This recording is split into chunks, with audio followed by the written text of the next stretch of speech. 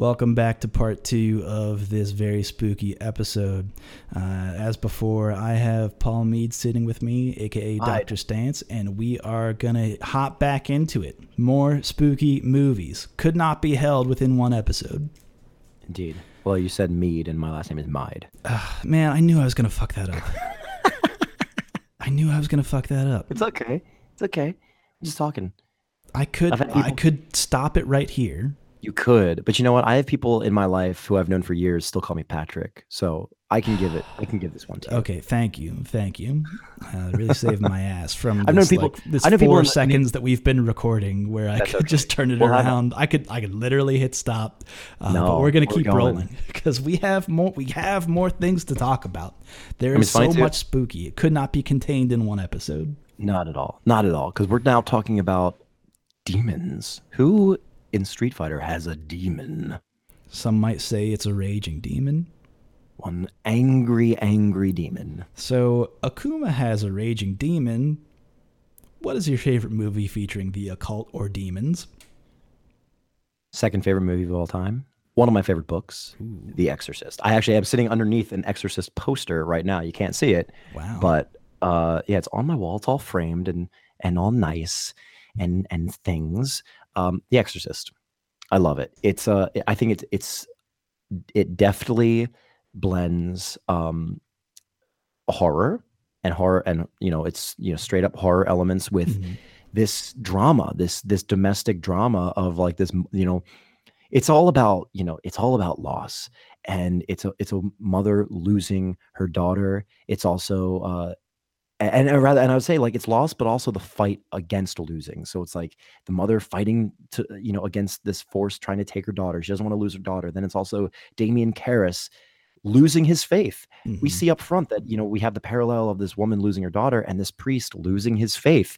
And somehow the presence of this demon, will bring all relevant parties together for one final, zenith confrontation there's one giant confrontation where all those stories will be reconciled. She'll get her daughter back, he'll get his faith back, but at a supreme price. Right. The demon will get vengeance because the demon is only after Damien. Is after Father Marin this entire time. The Lancaster Marin, the priest in the very, very beginning. That's the gold that he wants. That's the goal. Yeah. And then by manipulating all the chess pieces on the board, going from the prologue that starts in Iraq and then is going straight to Georgetown in Maryland, just outside of DC. It's like what a scene shift. But hey, yeah, you're a demon. It's one of those things where like you forget that. Oh yeah, this movie opens up with like that statue of Pazuzu being like, oh yeah, this is that demon's story. This is what that demon wants. Yeah, exactly. It's the demon's story. Like the demon is manipulating all these events, and it is the bringer, it is the destroyer of these lives, but it's also the one bringing all those lives together, strangely enough. And it's gorgeous. It's so gorgeous. It's shot. So it's directed by William Friedkin, who had the film that he had worked on previously is the French Connection, which he won Best Director and won Best Picture in 1971 at those Academy Awards. He started as a sort of documentary filmmaker. So a lot of the things that he was bringing to The Exorcist, a lot of the realness, a lot of those like quick cuts, and a lot of the closer cuts. Like I'm thinking specifically things like shots of the dresser and shots of the door when the door is slamming and cracking. Those are he's bringing his experience as a documentarian. So it just added this subtle realness to it, in just the way that it's shot. And I'm going to bookmark it because I do want to talk about. There's another very spooky little thing, or a real spooky thing with The Exorcist, and not like part of the. I'm not talking about like the legend. Was the cast actually haunted? Blah blah blah. There's an actual real documented spooky thing, but I'll let you have a word first. What? Okay, now I'm. Now you gotta know. Like, yeah, you've got me. I'm waiting in bated breath here. But so my answer to this was actually a movie that you don't know is about demons or the occult until much later. It is revealed later. But Event Horizon, Larry Fishburne, solid role. This movie got me in such a way that I love, well, at least growing up, I love sci-fi. And I was like, oh, here's a fun sci-fi movie, before I realized that it was basically Hellraiser in space. I thought about maybe answering Hellraiser to this, but I like Event Horizon better. No puzzle box here. We don't need no puzzle box where we're going. Yeah, no Cenobites. Just I like to imagine Event Horizon is sort of like the first movie attempt at Doom, the video game Doom. You know what I mean? Like a little bit of that in there. It's like round space and demons. What? No, aliens. You most assuredly meant to say aliens, right? It's like no, demons. Portal to hell, as it turns out, or just a portal to somewhere else. Like, that's the part about this movie that I like that isn't answered, is just they have this ship, or they come across this derelict ship. It has an engine to it that they don't know how it works. And when that engine reveals itself to them, it's, this is just a gateway to another dimension or another world or another part of space. None of that is answered. It doesn't matter. But what you know on the other side of whatever is in that big black orb does not jive with humans. Not good for people. Not good for your health. It doesn't sit well. Doesn't sit well in the tummy. No. But Sam Neill is all about getting into that orb, and he, you know what? Again, not the second time we're going to talk about eye gouging. We're going to talk about people gouging their eyes. Again, seems to be pretty prevalent on our list here. But that scene where he just turns to Lawrence Fishburne, "We don't need eyes where we're going," is like burned into my memory. It's like, oh, that's a horrifying Sam Neill from the Jurassic Park.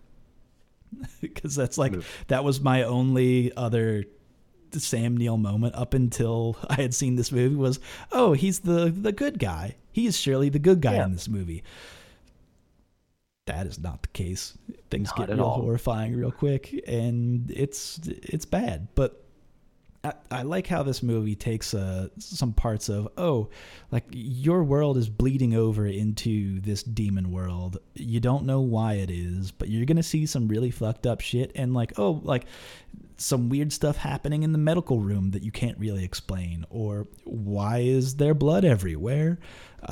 Right, which is a legitimate question anytime there's blood everywhere. Like, why? Why is this? Why is this really here? Having a very good answer, or like, where is this blood coming from? Why is there so much Also blood? A good question. Where is this? Where is this? Why is this? How is this? Yeah, all very good stuff. And to me, that cross-section of sci-fi and the occult is that's really what gets me. There are definitely objectively better occult. I think The Exorcist is a far better movie. It is objectively better. It's shot better. It's just all around a better story. But Lawrence Fishburne in space, dude. Yeah, come on. that to me, Space demon. The space demons gets me. I will always be a sucker for space demons. My honorable mention here is The Witch, or what I always call the Vavitch, because the Vavitch. Fucking the double V itch. Fucking hipsters, am I right? Them and Chiverches, which I just can't get behind it. I can't do it. It's like S's that look like F's. It's that copper plate from our founding fathers. Fuck you, founding fathers. Fucking hipster bullshit. I say that with a full man bun and beard. I get it, folks. Listen, I know I know where I'm coming from, and I got the beard, shaved head, and black glasses, flannel. I'm there. I know. But no, I like The Witch. It's a more recent film. It's from 2015. Yeah, produced by what was that? A24 was the production house that Hmm. put it out, and they're the same ones that did Hereditary this year, Yes. as well as The Green Room, starring Anton Yelchin. I didn't love The Green Room. I liked it. I liked it. It Didn't was love tense, it. but yeah, I didn't love thought it it. was too little. It was a little too like. I just hated everybody. I didn't think anyone in like the people you're supposed to feel empathy for. I hate them. Just let those kids die. Who cares? But The Witch I thought was But The Witch is good wonderful. because it has children. There's a goat. There's a goat. Is Yeah, that there's a goat goat. the actual Christian devil? I don't know. Maybe The Black. puritanical Christian devil.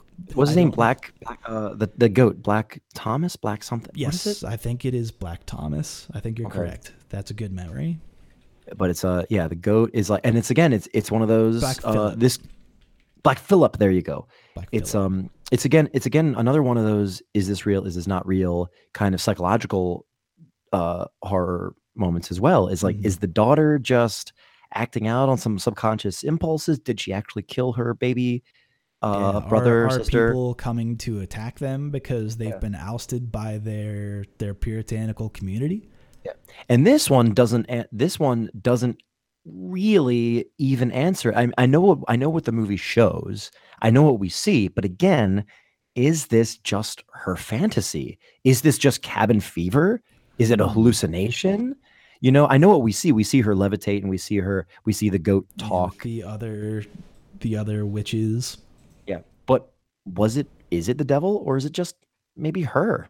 I hadn't thought about that take because I had taken that scene literally Mhm. of the which is also a pretty grotesque scene when you think about it. Mhm. It uses nudity in a way that when you see the nudity, you go, "Oh, that's a bad nudity." Yeah, yeah. It's like, oh, no, no, no, no. Put the clothes back on, please. Yeah, it is. It is the kind of gratuitous nudity where you're like, "Oh, this is actually like horrific nudity. This isn't. This is. I don't like seeing any of this." And you kind of like repulse from the screen because of what you're seeing. Mhm. But done very well, I think. Very well. That whole, but I never thought of that as just she's just like probably fucking crazy, and maybe that's the case. I don't know. But as Uh, far as like the visuals and where it goes, like I knew this oh, movie. it's I shot like so movies. well. Oh, shot so well. And two things about that. So first, an actual literal scene. Excuse me, that I love. The moment I knew is like, okay, I'm in this movie. I'm into it because I love movies that pull the trigger. The movies that don't, you know, that Mhm. don't beat around the bush. They just go into it. And the moment that this movie just got into it was when you see the witch or whatever. This is very early in the movie, like the first 10 minutes or whatever, 5 minutes even. And she's bathing in the pulp of a baby, like the Mhm. of a newborn baby. And it's just like a mortar and pestle had just ground up baby into pulp and is slathering it on her body. And it's just like, I mean, it's Just so being gross. horrific. Just It's being just gross. yeah. Right. And that's It's where like, our oh, story begins. that's where the story begins. An interesting thing about the movie is you were saying how well it's shot. The It's pretty much, contrast is so good. The darks are dark. The lights are like all very natural and well lit. and every single one is naturally lit except for one. Huh. If everything was authentic, light, it was lit by candlelight or moonlight or sunlight. That's it, except for one, and that's the scene at the fireplace where the mother's breast is being eaten by the crow.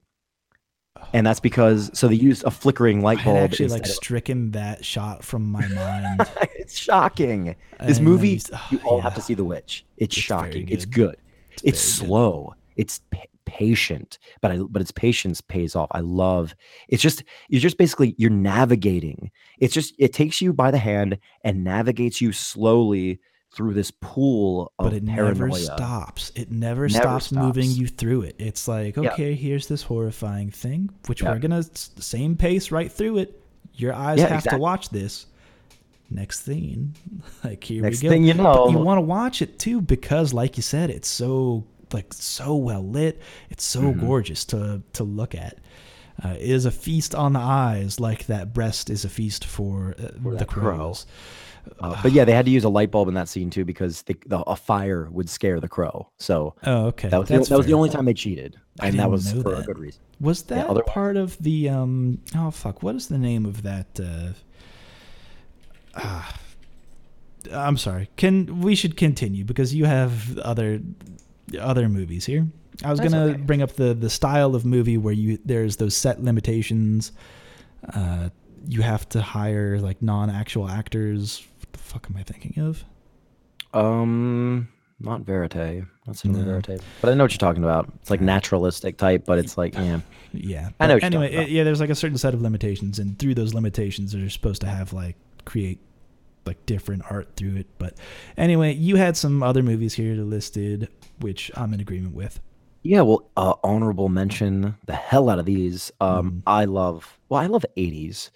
And Poltergeist and Evil Dead 2 were my honorable mentions, featuring demons or the occult.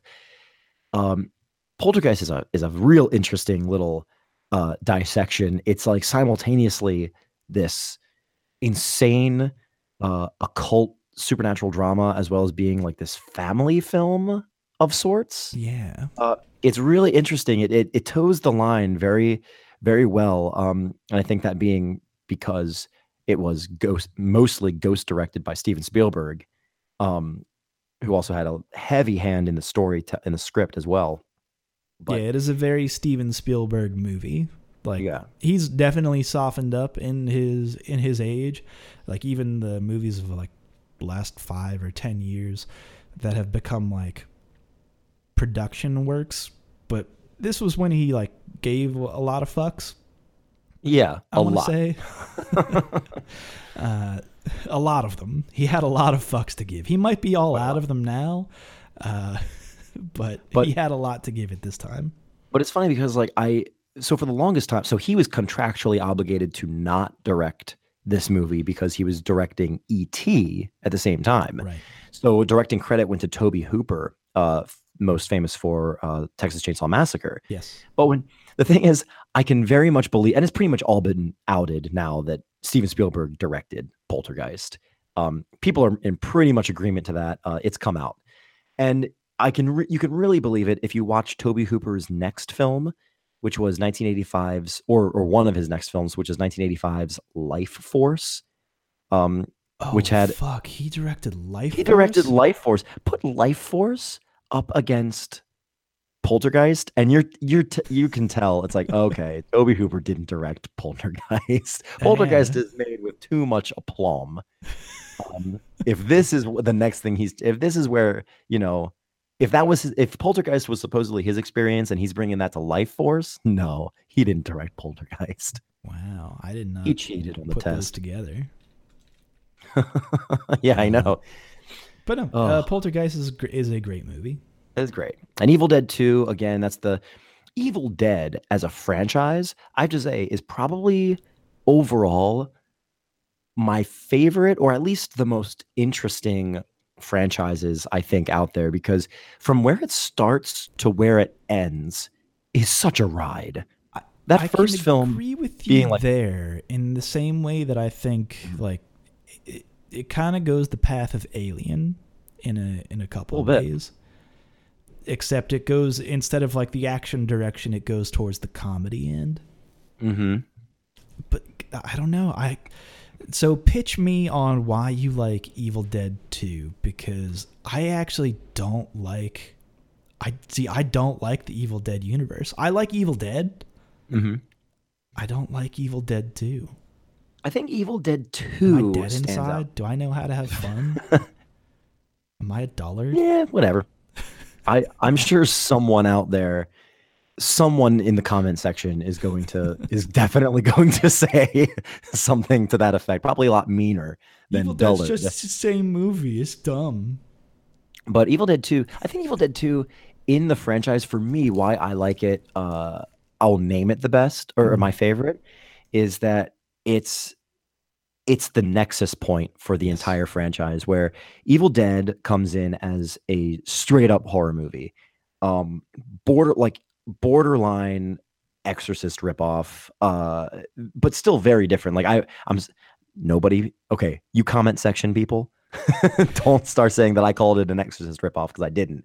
I'm saying, but in the perception of things, of like these, these high prosthetic demon Right. appearances and things like that. But they also follow zombie rules where if you kill the head, you kill the demon. It's like, it's very strange. Then going into Evil Dead 2, it's got all that horror, but then is the first tip that Sam Raimi is out of his mind.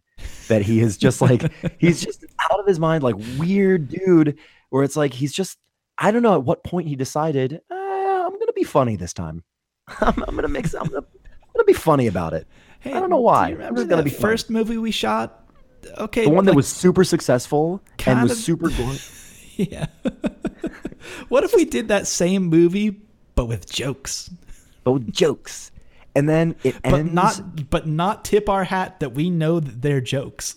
Yeah, not at all. It's like, let's just remake the movie, but also keep it a sequel, and let's end by throwing Ash back in time. Yeah, through a time portal also. Yeah, we got demons. Might as well throw time travel in there. The fever pitch that movie gets to at the end. I can appreciate it. I just don't know if it's my jam. If it's not for you, and that's fair. That's totally fine. Because it is funny. It's a funny movie. It's the first. Is it the first chainsaw arm? It's the first one. It's the one where he cuts off his arm. Or his hand, and puts on the chainsaw. Yeah. and it's got the lines too. It's got that moment where, he call, the boomstick, and it's also got the groovy, it's got all. I love Evil Dead too. It's just, it's right in the, it's like Evil Dead is at the end of the 70s. It was released in 81, but it was pretty much shot in 79. So it still has that like sort of, I don't know, like gore for gore's sake. We got to do something to show ourselves off. Whereas like in the mid 80s with Evil Dead 2, it's kind of like, okay, the 80s is happening. We just gotta do whatever we want. People are out there just snorting coke and betting, and placing money on stocks just willy nilly. Like, this is whatever. Just be funny. That's fair. Because you think about Evil Dead, and it was like made on $0 basically. Yeah. And to come back, remake that movie, but then just be like, remake that movie but with a lot of cocaine. Which is funny because Evil Dead, the first Evil Dead film, is sort of a remake of Sam Raimi's own film from 78. It was called, what was it called? It was like, no. Within the Woods is a short There you film. go. Within the Woods, and that also starred Bruce Campbell. But as the antagonist. Oh, I didn't know that. And yeah, so he used that, and he made this short film to get money, to secure money for Evil Dead, and then Evil Dead was more or less, again, I know some more persnickety people are going to correct us and say, well, it wasn't a remake. I was like, okay, so let's clarify. He made the short film, and then there were things in the short film that he wanted to expand upon. So he expanded them in Evil Dead 1. And then Evil Dead universe. He expanded and then and redid it at a feature length, enhanced. And then Evil Dead 2 came out, and it was a sequel, but it was also a remake. Ash didn't get very far.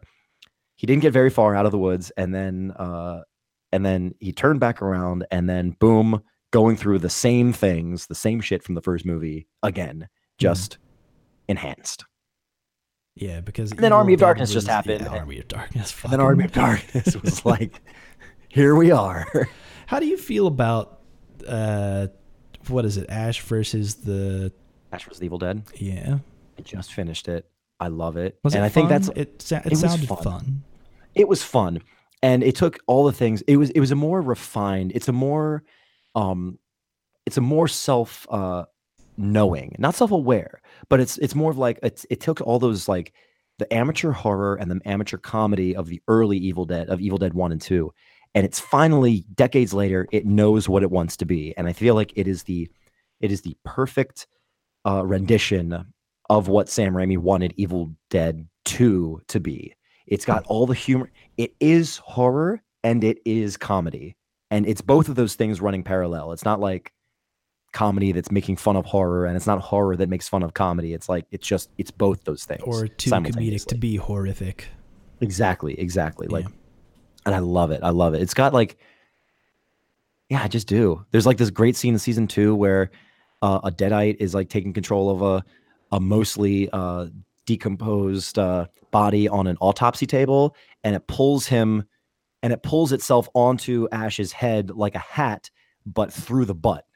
Through the butthole. So it pulls Ash's head through the butthole, and for nothing else, I would say watch it just to get to that part where he's like being pulled, and he's begging this reanimated corpse. He's yelling, "Not the butt, not the butt," and it's got that squitch sound that.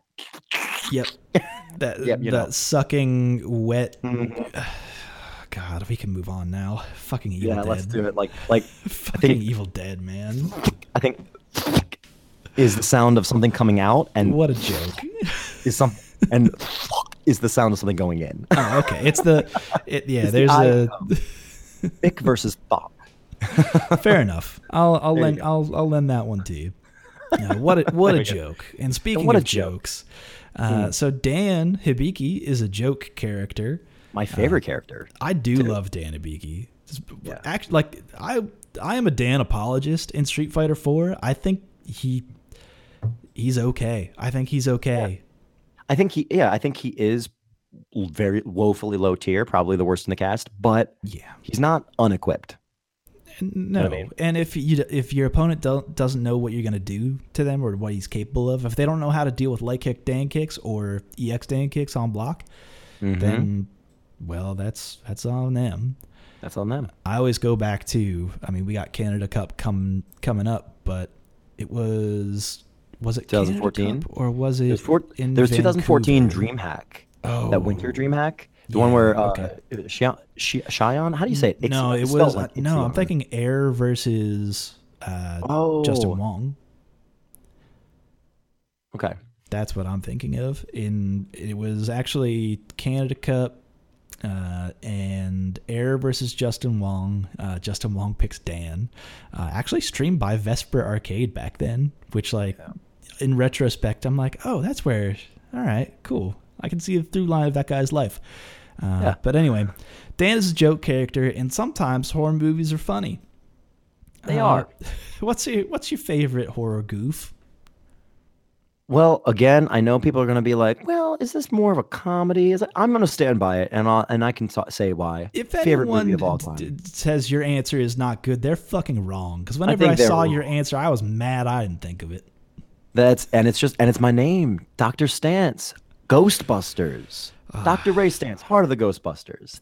Man, Ghostbusters is so good. Ghostbusters is such a good movie. And of course, I would say it airs on. It's a comedy more than it's a horror film. It's more of a comedy film with horror elements. There's a horror jumping off point. In that it was horror first all, moves the story. Horror moves the story. If you stripped away the jokes, we have possession, and we have oppression and cohabitation, hauntings. We have a whole demon. We have a demon assault on New York. At some, toward the end, large-scale demon infestation. It's infestations. Like, yeah, exactly. Like if you strip away the horror, the comedy, it's a horror film, and you can argue all you want, but you'd be wrong. But it's such the part that I love about Ghostbusters is that it is I want to say it's basically like a masterclass script. The script is so good.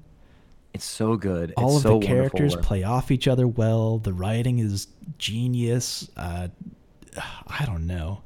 And I think the reason why is Dan Aykroyd. He wrote the first draft, and he also I know you can just say Dan Aykroyd, and you're like, okay, I think I know what he's going to get to. Right, we're good. Yeah, I know where this conversation's ending. I'm in the future drinking vodka and. We're here now to this. Yeah, he's listening to this as it has been recorded years ago.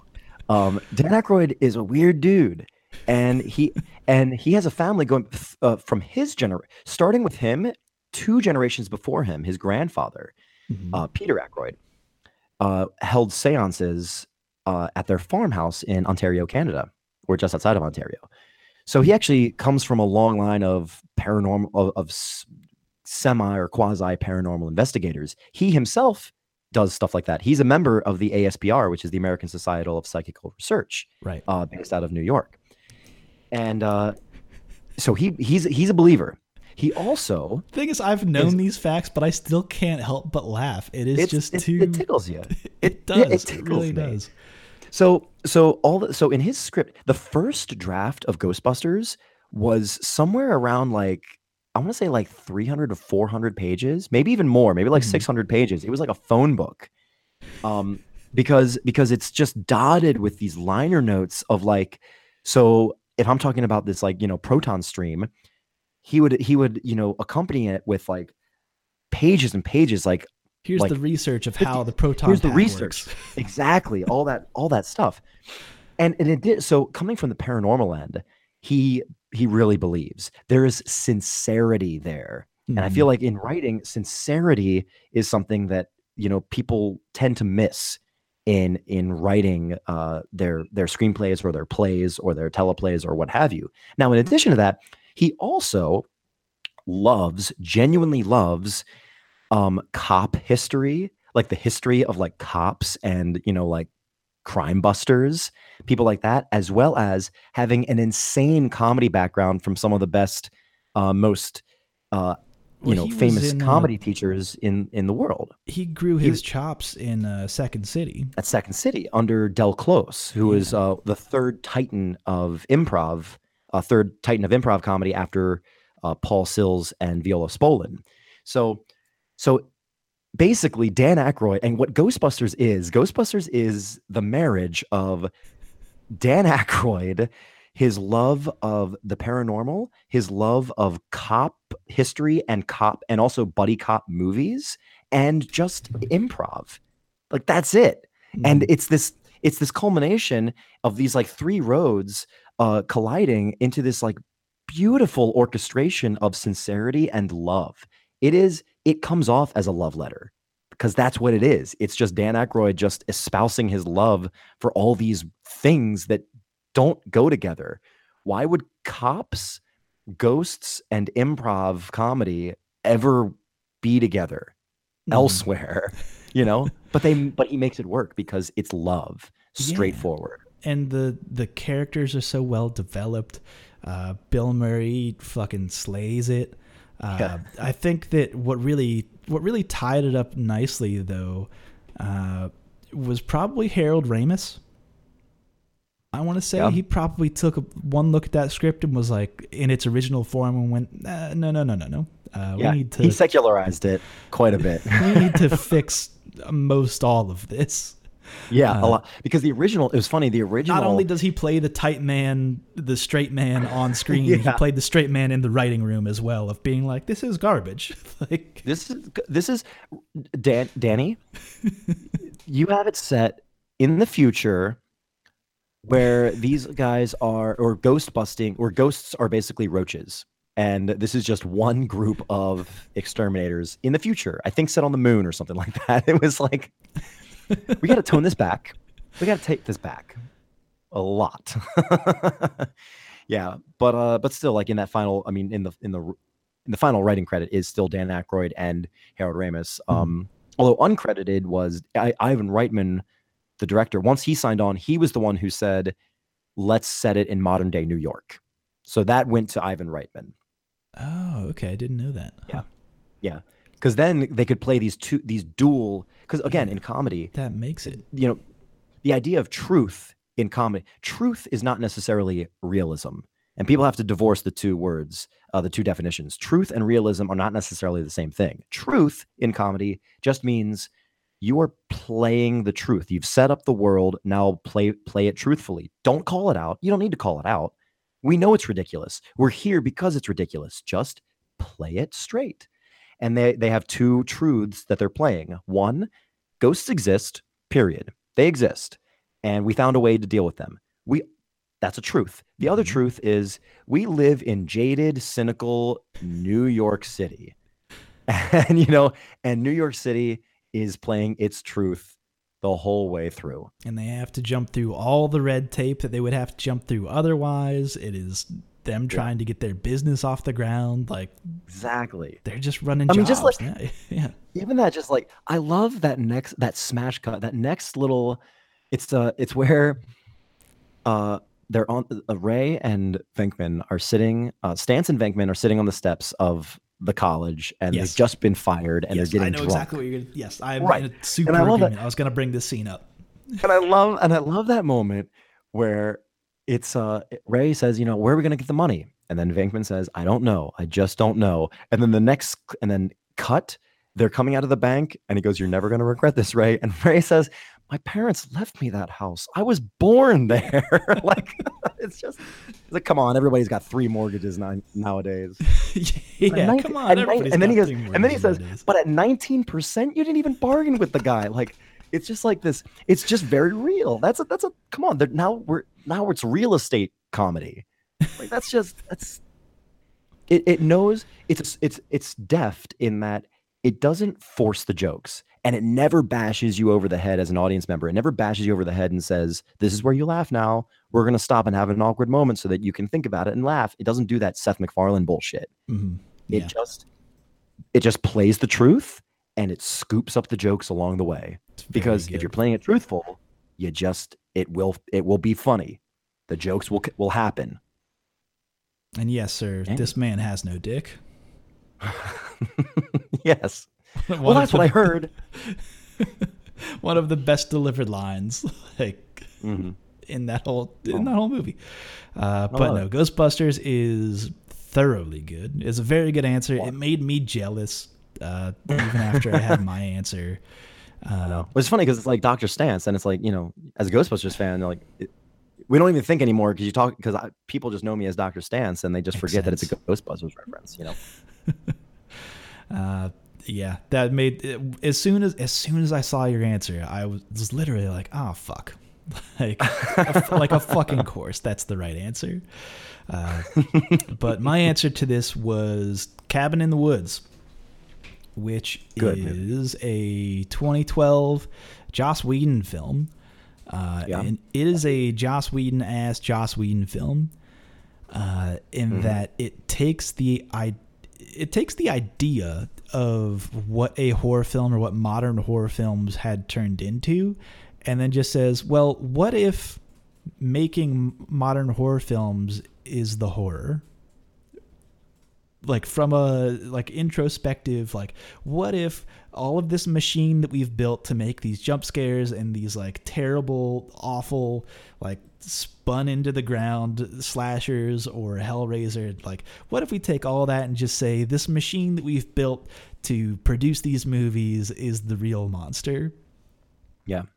And that all the tropes and all the cliches are activated by a press of a button. I love that. Yeah, I love that so much. Where it's like, those two like guys, like, they're pulling in a 9 to 5, being like, oh, it looks like he's walking away. Better press this button to change the path. Like, watch him master as he's sipping coffee. Exactly. And I love the idea of giving a continuity to all the overlapping cliches. Like, that's just great. Like, it's because it's all by this singular hub being chosen by these, like you said, these like blue collar guys, like, or white collar guys. They got to, like, they have a pool going, they're placing bets because they're just bored office workers. They're like any old, like, they're working at a mortgage company or something, doing like a lottery pool or something. Yeah, it's like when they come around asking for like doing like the football charts or whatever, being like, yeah, what do you got on the next game? Like, they did that in my job, and that's the same kind of stuff you would see here in this 9 to 5 that they're pulling. But the idea is that they're murdering these teens, like, also is the thing that you have to think about, or that all around the world, like, that's the other part that I love about this movie, is that it's not just this, it's that they also make reference to like international horror movies, and say like, oh well, like what are things like in Japan? Have they solved the problem? Have they? And it's the chorus of school children singing, and the ghost just in the middle shrieking in pain. Like, that's just such a funny visual. Yeah, it's so good. Because I don't know, something that I like about this movie too is that it doesn't necessarily make you aware of it immediately. There are parts of it where you go, okay, like I think I might know what this movie is. Like, there's a cabin in the woods, there's horror, there's these teens, they'll probably get murdered. And it kind of starts out that way. Even if you try and divorce that, well, what is the whole like conceit of this? If you try and forget about that, it's just like that family trying to kill these teens. But then things spin out of control once the plot doesn't go as planned. Right, like the last girl isn't the last girl, and that someone else had actually survived. Which that's not the script. We need to stick to the script. When they speak of the monster, to me, when they say like the whatever fucking monster or demon that requires this sacrifice, to me, when I see it, I'm like, oh, that's just like asshole horror fans who are just like, I want my horror movies to be the way that they are. It needs to be this way. It's such a good meta film. It's so good. Like, but also at the same time to make fun of that, but also pay like true homage to all of those films. Oh yeah, you can tell. Like, it just loves every single creature that's in there. Like, to the point where you could just, it felt like they were just having so much fun. Yes. Like in the, like almost like writing, it'd be like, okay, oh, and then there could be this Jason character. Oh, and there's definitely the Cenobite character. And then, oh, of course, there's a creature from the Black Lagoon, merman. Like, of course there is. Never the merman. You know, it's like we can throw anything at the wall. It's never the merman. I know. No, never the merman. And with a good looking merman too. I love the look of it's not as cute as the creature from the Black Lagoon. It's just this gross little thing. Yeah, it's like a little like not quite alligator, not quite toad. It's like slimy. It's very strange. Yeah, very much so. But like good acting on everyone's parts, and it's funny when it needs to be funny. Like when he tries to make the jump, when that like beautiful blue-eyed dude, what's his face, from Chris Hemsworth, from Grey's Anatomy, like tries to make that jump and then lands in the wall. That's fucking right. Explodes. That's right. I love that. God, that's so funny. It's like, I'm gonna be the hero, and then he just explodes.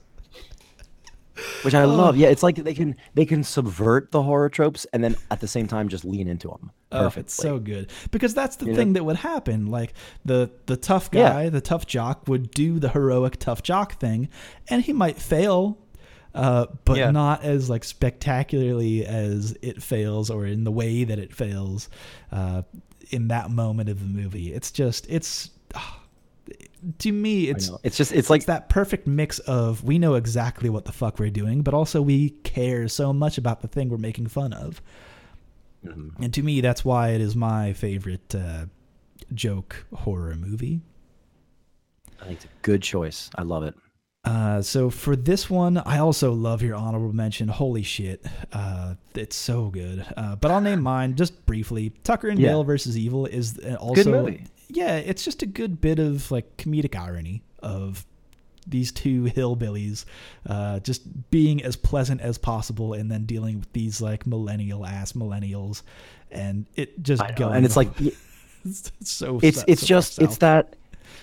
it's like the modern, like, you know, redneck horror version of Shakespeare's Comedy of Errors. Yes, you know, it's like they're trying to kill us. It's like no, they're trying to kill us. You know, and then just like die. They're dying because of their own ineptitude. And it's hysterical. And then and Alan Tudyk is so funny. Mm-hmm. He is so funny, but I love him in everything. Good performances. The other thing that I have written down as my honorable mention is actually not a movie, but a series of shorts, which oh God, please, have you not seen Garth Marenghi's Dark Place? Oh my God, it is something that I still quote to this day. There's just so many good quotable lines. It's such a good, like, Stephen, you know how like it makes fun of like Stephen King era horror. It takes this Garth Marenghi person who's like an author, and they do it's like a retrospective on this show that they made, and it is dry British humor but put into the context of what if like all bad Stephen King horror like fucking loved itself. What if it just loved itself so much and was so earnest about it? And it is, it's so thick, it's so good. And just shot with the most, actually, you know what? I wonder if the same director is not the same director as your honorable mention, which you can talk about while I look this up. Yeah. I was just about to look it up myself, but that's fine. I'll talk while you look. What We Do in the Shadows. Oh, man, it's a very good, a very similar style of, I've lost my train of thought. Documentary. It's a mockumentary. Yeah, mockumentary. Mockumentary, and then like borderline found footage, but it's mockumentary. Yeah, Taika Waititi. Excuse me. Taika Waititi. I wanted to make sure I was pronouncing that right. Yeah, who directed Thor Ragnarok, and he was also one of and he's been instrumental with the Flight of the Conchords. Boy, and as well very good. Yeah, and it's and he also did Moana. But What We Do in the Shadows, yeah, it's this low budget New Zealand horror comedy where they do a similar thing with Cabin in the Woods you were talking about, except for all the different tropes of horror creatures they just narrow down on vampire. So you have you have your Bram Stoker's Dracula type vampire, then you have your Twilight type vampire, you have your Nosferatu type vampire. Nosferatu is so good. I love that one. I love that one so much, and I love when he's going through and he's opening the bedrooms of all the different and the coffins of all the different roommates. But it's this odd coupling comedy, this odd couple type comedy where they're just roommates. They're just dissimilar vampire types, but that makes them dissimilar roommates. I love when he opens up Jermaine Clement's room and he's playing the super sexy Bram Stoker's Dracula type vampire, and he opens up his bedroom first, and it's this orgy scene shot from the top, but you're looking into it horizontally, and it's just all these silk sheets and these nude women writhing, and he just looks up at the door and hisses and then closes it real fast. Then he opens it back up and he's just standing there in a robe. It's just, God, it's so funny. Or when they have a new vampire and he eats one French fry, and they're like, no, don't. And he's like, why? He just eats one French fry, and then he's just hard cut, spitting geyser of blood, like fire hose levels of blood. That's so good, so good. It's just that is just Peter. Just another one. Don't bother. He lives in the basement. It nails all the tropes. I love it. Peter, time to eat, and they throw the chicken. Yeah. Oh God, man, yeah, just the delivery on so many of the lines, the jokes that they play, oh, do you like that spaghetti? Are you sure you don't like eating worms? And the way that they deliver it is it's known that you're supposed to be these are just hilariously sad people. I love it. I know they're just bored. They're old. They're ancient. They're bored. And I love because that's a scene. Every single one of those things can be taken from something that scene. Mm-hmm. I mean, the way they set up the scene is their own because it's like a dinner table. Yeah. But the whole look at it, it's worms now. That's from Lost Boys. The mm-hmm. Lost Boys, where he's giving the Jason Patrick character Chinese food, and he makes him see the rice as maggots and makes him see the noodles as worms. So it's another one of those man, they know this genre. They know it in and out, and they clearly love it because they're having so much fun with it. And I love the way that the werewolves are portrayed, and that they specifically don't want to be werewolves. They're it's they their own AA meeting, but for werewolves. Yeah, it's just. It's so good. It's so good. Everybody should see that. What We Do in the Shadows. All right. Okay. And then the movie that we talked about earlier, we brought it up earlier, and we should talk about it now though. But Okay. Shaun of the Dead was your honorable mention, and I Shaun of think the it Dead. fits here. I think it fits here too because I think it also does the thing I was saying earlier about Tucker and Dale, which is it's both a horror film and a comedy. It's Mhm. not like it's not a comedy making fun of horror movies. It's both of these things. Like they're living in this reality, and I think it's just one of the There sharpest. are still very human moments that you can go, oh, I'm actually horrified by this situation where like he has to kill his mom, right? And Right, you right. go, Yes. oh, like he's actually like you can feel that character dreading that moment, but also we're gonna have a laugh right up until that moment. Exactly. Like where he's crying because his best friend Ed is turning into a zombie. He's dying right in front of him, and so they're just getting out their grievances, and he's apologizing for all the thing. But they're still best friends, and Ed is still an atrociously immature person. So he farts, and it's like he does the whole like I'm sorry too. It's like for what? And He then goes, I'm sorry, Sean. And then and just then smells it. even Oh. as a zombie, they maintain their friendship. Yeah, exactly. Like it's just that perfect. Like it knows what tracks it's on and runs them parallel perfectly. Like they don't have to subvert either genre. The comedy doesn't have to subvert the or undermine. Actually, I want to say undermine. The comedy doesn't undermine the horror, and the horror doesn't undermine the comedy. It's just well done. And Love that I movie. think what people have to really like look at specifically with Edgar Wright films is that the filmography, the way that things are shot, the cuts that happen are all in service of either the comedy or the horror, and sometimes both. Like they can use editing techniques that are funny. It doesn't just have to be the jokes that the people are telling or the witty writing. Even though the writing here is very good, it can just be a trick of editing that you go, oh, that was just really smart, funny shot. Like the composition of this, or the hard cut to something mundane was actually really good, or there was something in the background there. What was that? What's actually happening here? Like I love how like the opening scene is basically like the apocalypse is happening. Like it is transpiring around him during his just very mundane commute to work. It's very good. I also and just like those like horror films, it still makes a commentary. It's it's the whole like becoming a zombie in our daily in the rat race. We become zombies in the rat race, that daily commute. It's just like we're not living our best lives, and we need something. We need what do we need to shake ourselves up to live our best lives? It's great. It's great movie. Great movie.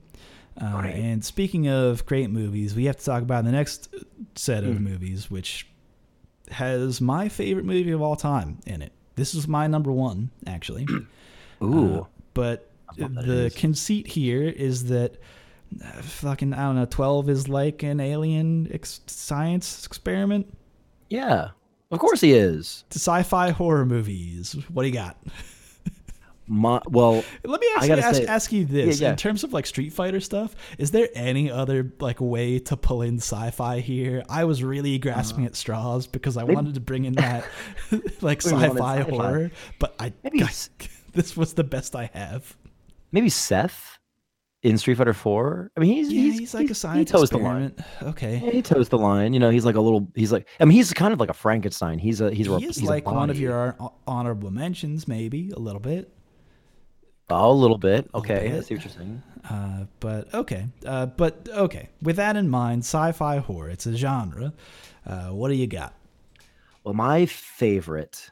Oh, but it's funny because I love that you said because I can. Okay, folks at home, I can see the list, so I know what Joe is talking about, and I love your favorite movie. I mean, your favorite movie. We'll just talk about it when we get there. But mine in the sci-fi horror genre is The Thing. John Carpenter's The Thing. Oh, not the 2011, not the 2011 one that totally breaks everything about what the thing should be. Right, not that one. The one that was the remake. No, it was the prequel. But no, it was named The Thing.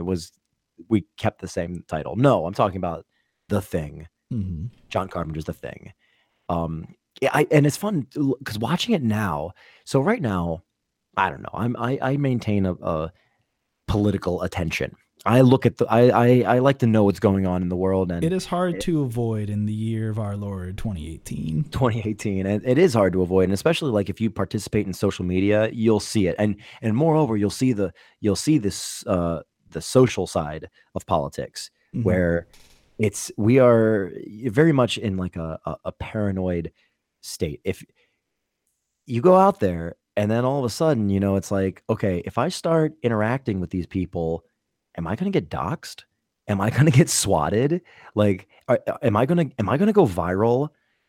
Is somebody going to make me the poster child of their cause? Like, what? I mean, that's that's a little far, but that is part of the reality of what we live in. So the thing is this paranoid drama, this paranoia, this horror of paranoia, where it's like, who is it? What is it? Where is it? Who am I amongst? Am I amongst allies, or am I amongst something that wants to kill me? Right. Because it's not revealed until much later in the film. It paces itself so slowly, even though the thing is making moves within the base that they're. Where is this? Antarctica. Yeah. Where they have their base. The dog arrives to their base, comes on to their base. I feel, as someone who empathizes with dogs, that whole dog scene is troublesome to me. I know. I know. It's a little bothersome, but also hella good effects. Yeah. That dog's head opens up like a flower blooming, and it is like, oh, okay, this is what this movie is about.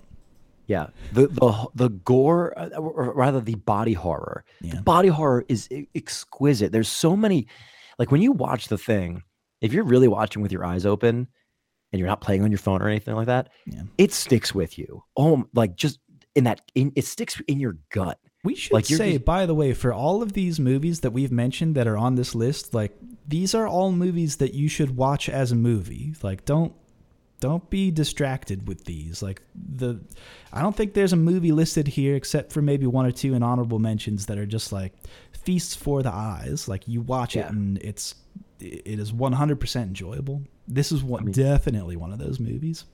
Absolutely. You will just never forget the time where a doctor throws his hands with a defibrillator through a guy's stomach because it opened up into a mouth and bit his arms off. And then the head rips itself off the body, throws its tongue around a chair from like 5 feet away, and turns into a spider.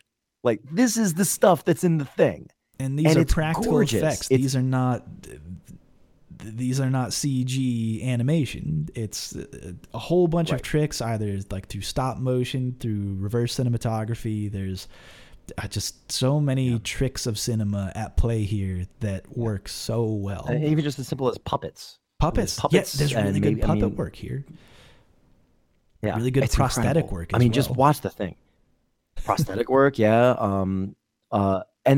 And there's so much, because it's so it's so paranoid. It's such a it's so wrapped and dripping with paranoia that when you go back, it doesn't give anything away overtly, and it never does. Never does, not even to the end. Yeah. So you have to watch. But once you know some of the tricks, you go back and watch, and the second time watching, you're like, oh my God, there's a moment. Like there's a part in the very beginning or toward the beginning where they have the dog, and if it's your first time watching, you don't know what's up with the dog. You don't know.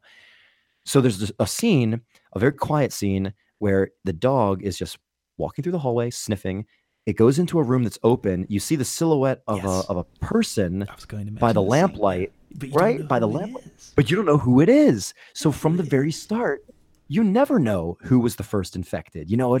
That's the kind of like tension that this movie is wrought with. And I love it. The Thing is just from start to finish. I could watch The Thing over and over and over.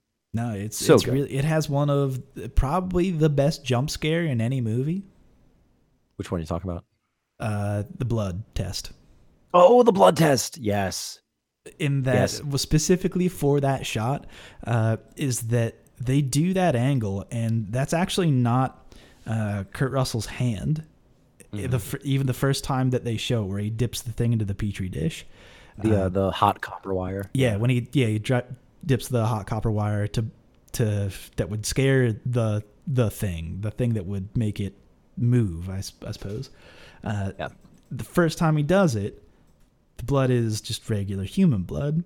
But the hand that is shown in that shot is not his hand. It's the hand that they use in the next shot where he goes to dip the wire in. But this time it's like a catapult. Yeah. And it's like, oh God, like who would have seen that coming? Like, and because it's not like a thing that jumps. Well, I keep saying the thing because it's not like a murderer that jumps out. It's not like a ghost behind that just appears.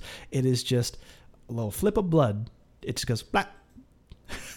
Yep. But like it is such a tense moment because so much of the tension has been built up in the movie to that scene of everybody is on fucking edge. Yeah. Like they are ready to listen. Something here has to be murdered, and I don't know who the fuck it is. Right. And also, like the other part about that is that, like, once they find out who is the thing, like, what the fuck was their plan?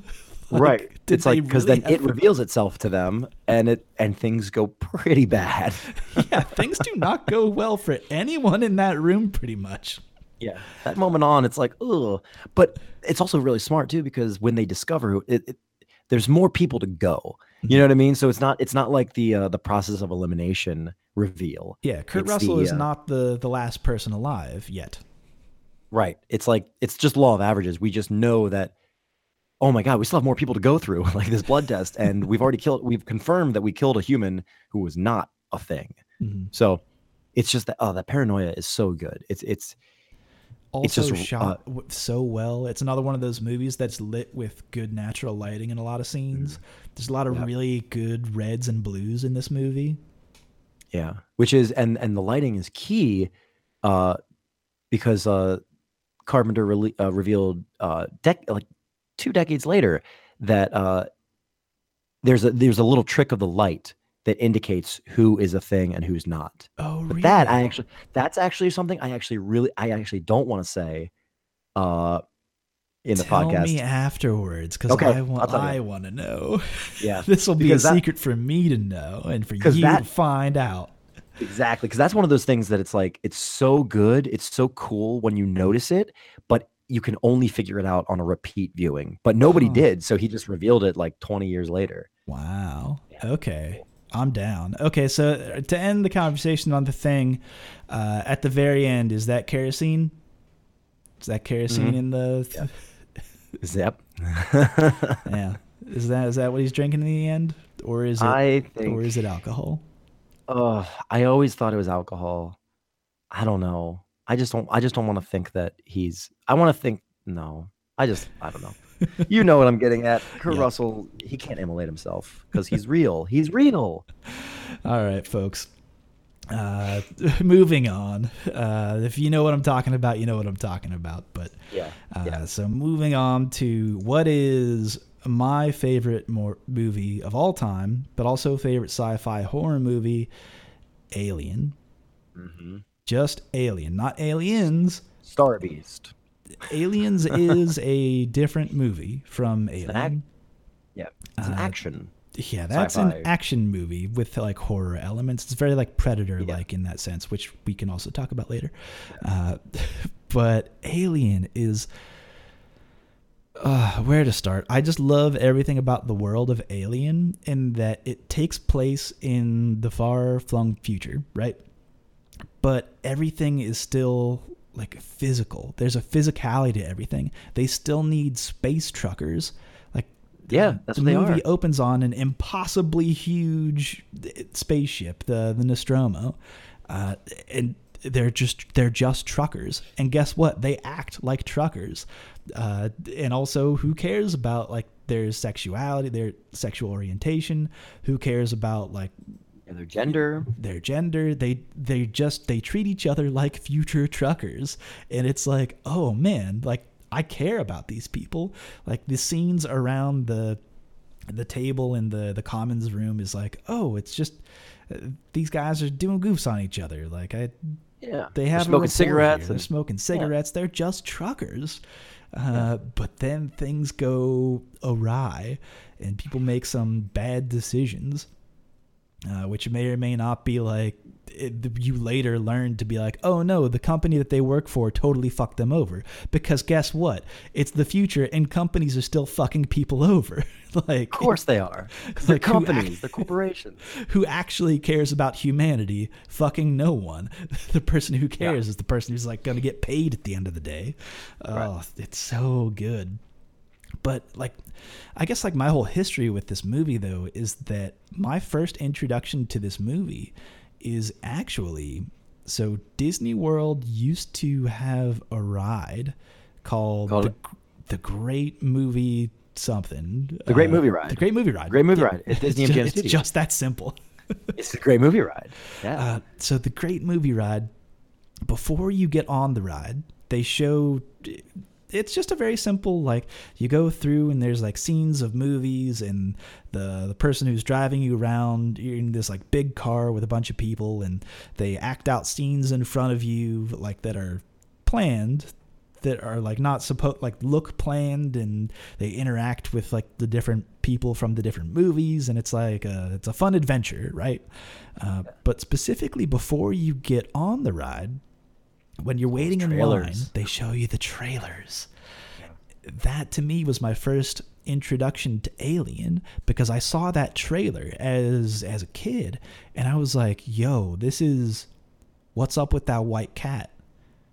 What is that white cat scared of? What's going on? Why am I so tense watching a movie trailer? Yeah. Why am I so interested? Like, there was something of the way that they built it, and then that just spoke to what the movie actually is when you go to watch it, because you are also thinking, well, I don't know actually what the fuck's going on. You don't see the alien until you see like glimpses of it, because it's probably like if they showed you the whole alien, you'd probably go, oh, that looks real dumb. But the parts that they do show you of the alien, you go, oh, that's actually horrifying. You think when he's in the air ducts and the vents, and he turns around the flamethrower, and it's like, oh, that's the fucking alien. But it's just like a couple frames of going like, rah.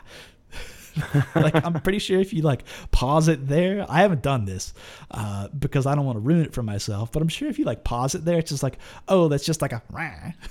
Like, like all I can think, it's probably very silly, but at the time you go, oh, that was horrifying, because I only saw that thing for just a second, and then like the people are in that room like, where is he? It's not Beep anymore.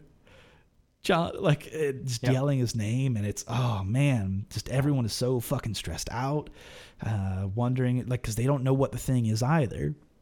They have no idea. They have no idea. They just know it moves. They just know that something very bad happened at dinner a couple hours prior, and have no idea what that thing turned into, because it bursts out. This is where the chest burster comes from, and so they don't call it the xenomorph ever in this movie. And do they ever start calling it that in the Alien universe? Do you know? To my knowledge, I can't pinpoint, at least for memory, where they actually use the word xenomorph, if ever. I just know the creature. I think they call it like the creature, the alien. Yeah, just like so many organism. People over time just call it, oh, that's the xenomorph. But I think that's just like a general term for like like out of world morph. Fucking, I don't know. Yeah. Regardless, I love this movie. It's beautiful. So good. I love the world. I love that video game that came out, the Alien Isolation. It's so good because they basically they recreate the things that you like, the world that you live in, to like care about the place that you are. Oh, it's super good.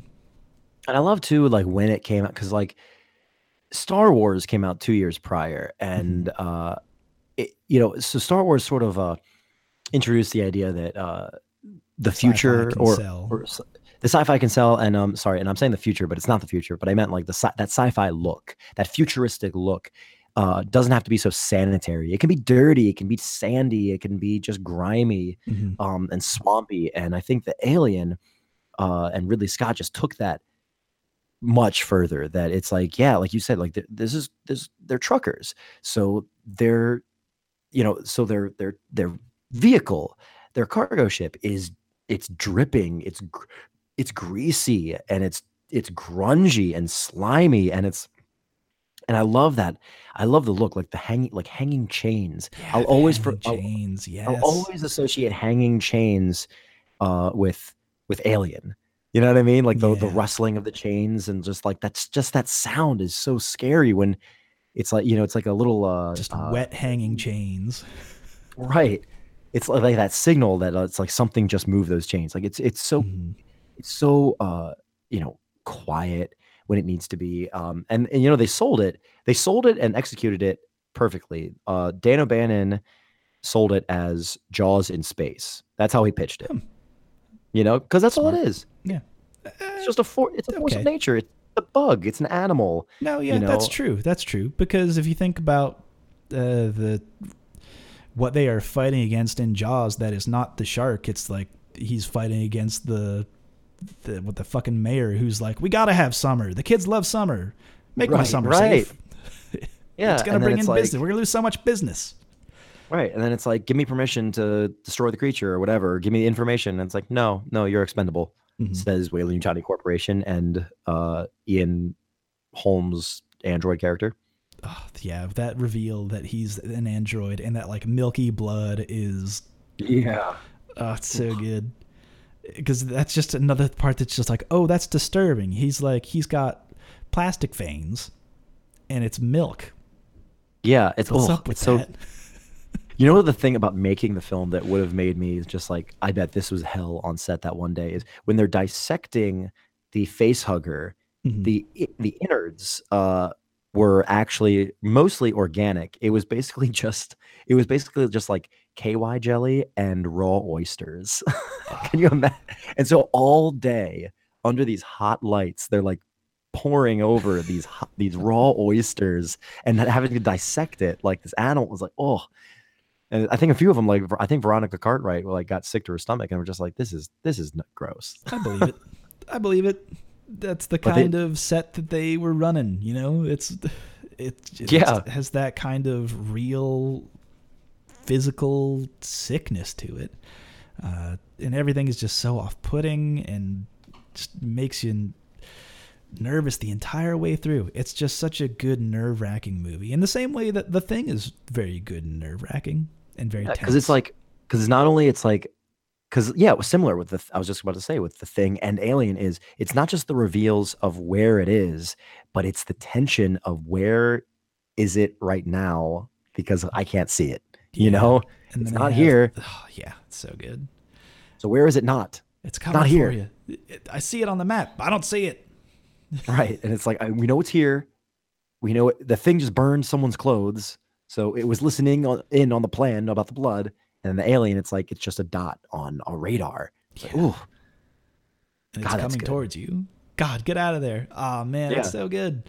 And then there are other there's so much I want to talk about this movie. We have to move on, but I could talk about this movie forever, because the moments where the captain is up in the captain's chair talking to the mainframe computer, just asking it questions, and the computer's like, I can't tell you. Yeah. I can't give you directions. Just bring it to us, basically. Just keep moving. The Tom Skerritt character. Yeah, that's right. It's so good. It's wonderful. All right, but that is my my horror film, my favorite sci-fi horror. My honorable mention here is Reanimator. I think it's like a funny choice. I just think it's funny. It's funny. It doesn't take itself too seriously. It's just it's a fun little romp, and good music too. Because the opening theme is basically the same as Psycho's opening theme. Yeah, just a little jumpier. Has a little more bounce to it. Yeah, just made for the era. But it's good. It's fun. It's goofy. There's a scene where a drippy decapitated head eats out a naked lady, and good on her. That's it doesn't do that though. It gets right up to that moment, and by the time you're like, okay, this has gone too far, it pulls back. Yeah. It shows you just enough of that, of being like, oh, by the way, we're gonna test that boundary, and then it's just I got you. It's another one of those 80s, like 80s was a decade of excess. Yeah, it's a farce too. So, it's a farce, basically, that happens to have horror elements. It's very good, but I love it. Your honorable mentions here? Mine was, Predator, which I'll say really quickly. I mean, I know Predator is a horror movie. It's a monster movie, but it's only got a toe, maybe a whole foot, but it's got a toe in the horror genre. I would say mostly when just I was a kid, I was horrified of that movie. I mean, it is scary at times because you can't see him. Because you can't see him until certain 3 moments. lights, and then you're dead. And then, and as a kid, I always liked the Predator creature more than I liked the alien creature. But that's not where I stand right now. I think as a character, I do like the Predator as a creature better than Alien. I think I still hold that, but I don't think.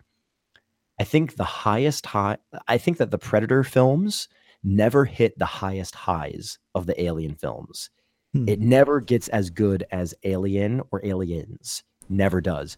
But see, I like the Predator better than I like Aliens. Okay. That's where I'm going to combat you on that one. I like the Predator better than Aliens. Yeah, okay. I can see that.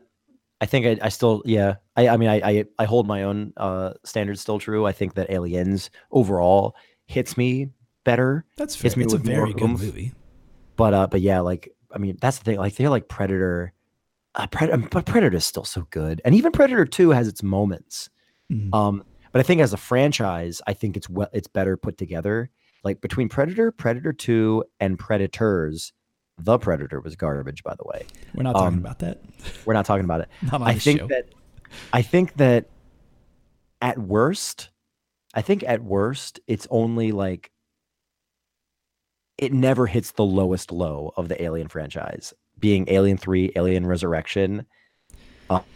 Aliens gets pretty low. God, it gets pretty low, and Alien Covenant is not a poorly made movie, but it pissed me off. Alien Covenant does not count, cannot count. It cannot count. It doesn't fit. Aliens versus Predator, man. The more they make them, we all lose. That's the saying for those movies, right? Yeah, the more they make them, the more we lose. Yeah, I think that's about right. I think that's what it says. But no, you're right. Aliens does have a very good Bill Paxton. Has a very good Bill Paxton. Hell, even has a good Paul Reiser. Yeah.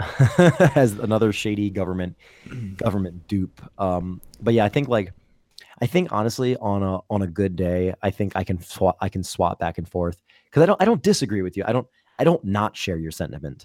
I think on a good day, I think Predator, depending on my mood, I would rather see Predator than Aliens. Okay.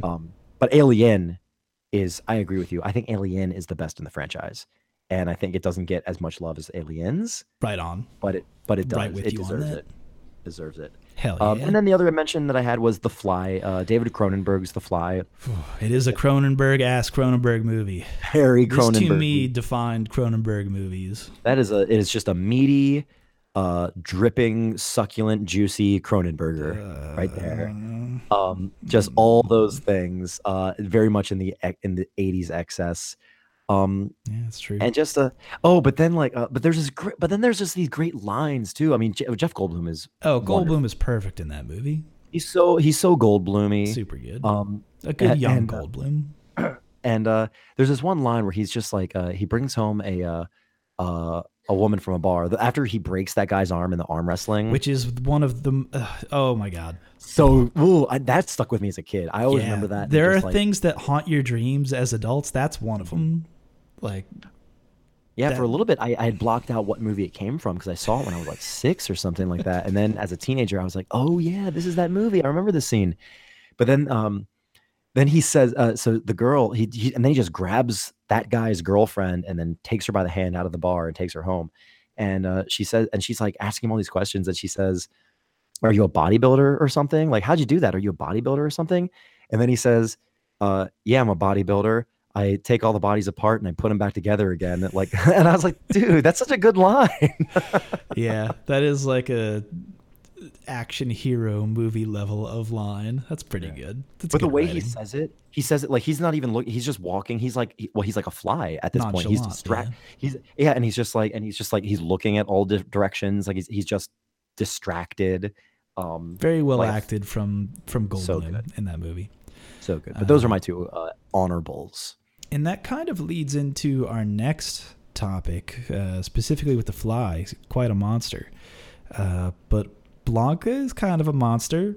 He is. He's also the reason I ever got into Street Fighter. Unless you want to go the whole Street Fighter the movie lore, where he's actually Charlie Nash, and he's a science experiment, which I could have done that earlier in retrospect. But Blanca's kind of a monster, river monster. So what's your favorite monster movie? You know, I had a tough time with this question because I listed a few. Yeah. Because monsters aren't really my go-to. I mean, honestly, That's really. fair. That's fair. In There's retrospect, some genres that a lot of people kind of lean towards, and there's not often a lot of human drama in monster movies. Now, I'm going to actually just pick one of mine. It might be my mention, but the classic, the 1942 Wolfman. Mm-hmm. I think really at the heart, that is my favorite. I've always loved werewolves because I feel like werewolves kind of go into that sort of that Jekyll and Hyde, sort of that Hulk because they type have to live duality. with their humanity and then have that transition. They do, yeah, and it's always that, like, it's that monster within. It's always that literal monster coming out kind of thing, but then dealing with the very real consequences of living with this darkness, and it can be anything as like, rage issues or love issues or loveless issues, things like that. And the original Wolfman was actually written as an allegory for the Holocaust. And because I didn't know that. the writer of the screenplay was a Holocaust survivor. He fled Europe and came to America.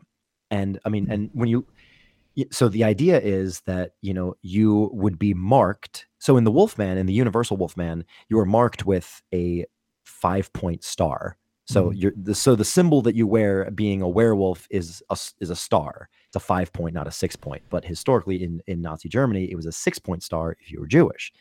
So that was very overt. And when you hear that, it's like, oh yeah, duh.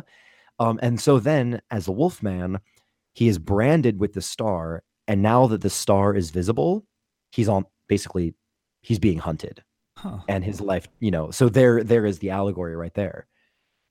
So it holds this. I mean, it's not scary anymore. Right. When you watch it now, I mean, it's a classic black and white horror movie. But I think Lon Chaney Jr., like he really toes the line of like, he's this happy-go-lucky, aristocrat, coming home for, to see his family up front. And then, and it's a very old style of acting. It's not really like the Elia Kazan, he's not Marlon a method Brando actor here. It wasn't the method, it was very much like a studio picture acting of the early 40s. But you watch it and it's like, man, I do feel that you are feeling this. I do feel that. And I just think like in that duality of man that we were talking about, a duality of humanity, the Wolfman just gets it. Just gets it. All right. Well, my answer for this brings us to our second bacon of the night. Our second helping of bacon. Our second serving right at you. I fucking love Tremors. That movie is so much fun. Tremors is so good. It even has the grandpa from Three Ninjas. He gets pulled into the ground, man. And he's also in another John Carpenter, Kurt Russell movie, Big Trouble in Little China. Big Trouble in Little China is a legitimately good movie. It's not a horror movie. That's some good ass fun. That's some very good Kurt Russell, because he's like supposedly the hero of that movie, but he is not the hero of that movie. No. Oh no, he's not. He's just an unfortunate buffoon that happens to have a skill. But anyway, no, Tremors. I love Tremors. It's such a good script. The way that things are revealed, almost everything. There's a Chekhov's gun for everything. Like earlier, they just set up the world because it's a small world. They're out in the fucking desert, and It's like a town of population, what I think the sign says it's like population 10 or something like that. Something like that. It's just it's a general store and a couple of campers. Yeah, That's it. That's it. So everybody knows each other, and it just so happens that a monster comes upon, or monsters come upon them in a way that, like, the way that every part about the Tremors is revealed, of like how they navigate and they are attracted to vibrations. There's that great scene where they finally realize, and they're in the general store, like, nobody move, like, they're attracted to vibrations, and everyone's quiet, and then you hear it's the little girl on the pogo stick out the window, and they're like, we gotta run and save that girl now. But the pogo stick is set up earlier in the shop. The refrigerator, like, is on the fritz and shaking, is set up earlier. There's even some really beautiful shots, like early on, where the two of the guys, Kevin Bacon and what's his face from The Walking Dead, yeah, I know you're talking about Fred Ward. Regardless, they're out investigating where the Tremors had just been, because they're just out there checking on these people who hadn't gotten in touch, because it's a small town.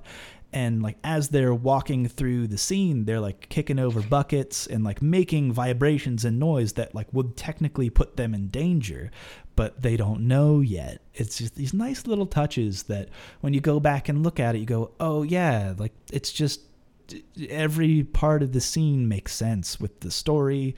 And it has one scene that I think is bad cinematography, and it's that one shot of the green screen. But they do the thing in action, or like in monster movies and in horror movies, that like typically doesn't work, and they totally spin it on their head. In that, that moment in the horror movie where the guy's like, I'm just gonna grab this gun and I'm gonna fight the thing, and then the monster just kills him, because it's like, the monster is unstoppable. But in Tremors, it bursts through the basement wall of these two preppers, basically.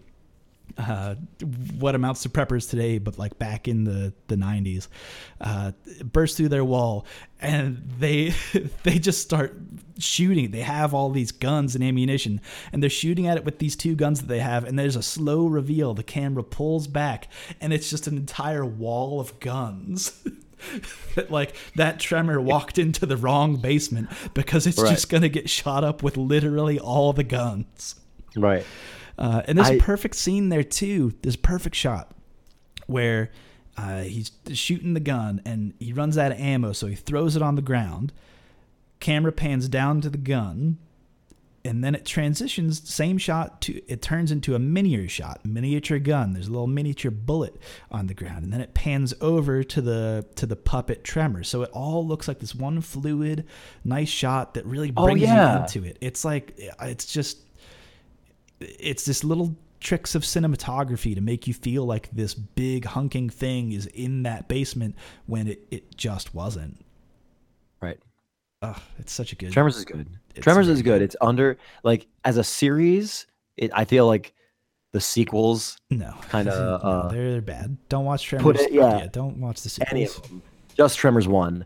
Although good on Michael Gross for like really riding it out. Like, that's true. I mean, after, because like after Family Ties, it's like, man, you got to do something, right? So just go from Family Ties to Tremors. I think there's even a Tremors movie like this year, and he's in it. So good on him. Fucking way. I don't even want to think about that. But Tremors 1, Tremors with Kevin Bacon and Reba McEntire, and I mean, probably the only time I'd ever be like, yeah, Reba was really good, Yeah, no, it's just it's good. It's a fun movie. It's our second Bacon in the night, so go ahead and watch that.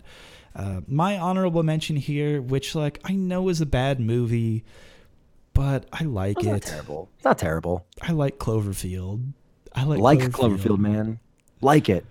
Just like it. Just do you. Yeah, it has some things about it. I love Cloverfield Lane. 10 Cloverfield Lane is actually a legitimately good movie. Which I have not seen, but I've seen Cloverfield. Have you not? It's very, very good John Goodman. Okay. He is incredible in that movie. I don't know if it's necessarily a horror movie. It is definitely a tense movie. Go watch 10 Cloverfield Lane. Okay. And then go watch Cloverfield Paradox and be like, the hell was this? That's not even like funny bad. Right. It might be funny bad, but it's not quite there. They tried too hard. It's not a good movie. But that's my honorable mentions. The first Cloverfield, I would say. I'm down with it. And wasn't TJ Miller in that? I feel like he was the camera guy or something like that. I can't remember. That might be true. I don't remember Cloverfield. It's been like 11 years since I've seen that movie. I liked how grounded it felt. It was those things that like they set it up at a party and they're taping and they're showing like they're taping over something that is later revealed to be important to the character who like is supposed to matter at the end of the movie. And I don't know, just the way that you see those interactions between people before like things actually go bad. It's like, oh man, I believe this world. I don't necessarily know if I care about these people, but I feel like they're real. I don't know if I like them, but I feel like they exist in the world that I exist in. Yeah, and it's like you see the Statue of Liberty head roll by and you go, oh, things are bad. Right. And I feel like as long as they don't have to be likable, but I think there's plenty of properties out there where which prove the characters don't have to be likable, but as long as they feel real, that you can enjoy watching them, the stakes that they're in. I think on the comedic side, like, Seinfeld and It's Always Sunny, it's like two massively popular shows where the characters are not likable. Yeah, whatsoever. None of the characters in It's Always Sunny are redeemable whatsoever. But I like watching their antics because they don't feel realistic. But it was sort of the thing that we were talking about before, that they're not realistic, but they do feel true. Yeah, I feel that with Cloverfield. I get that with Cloverfield. Anyway, that's my honorable mention.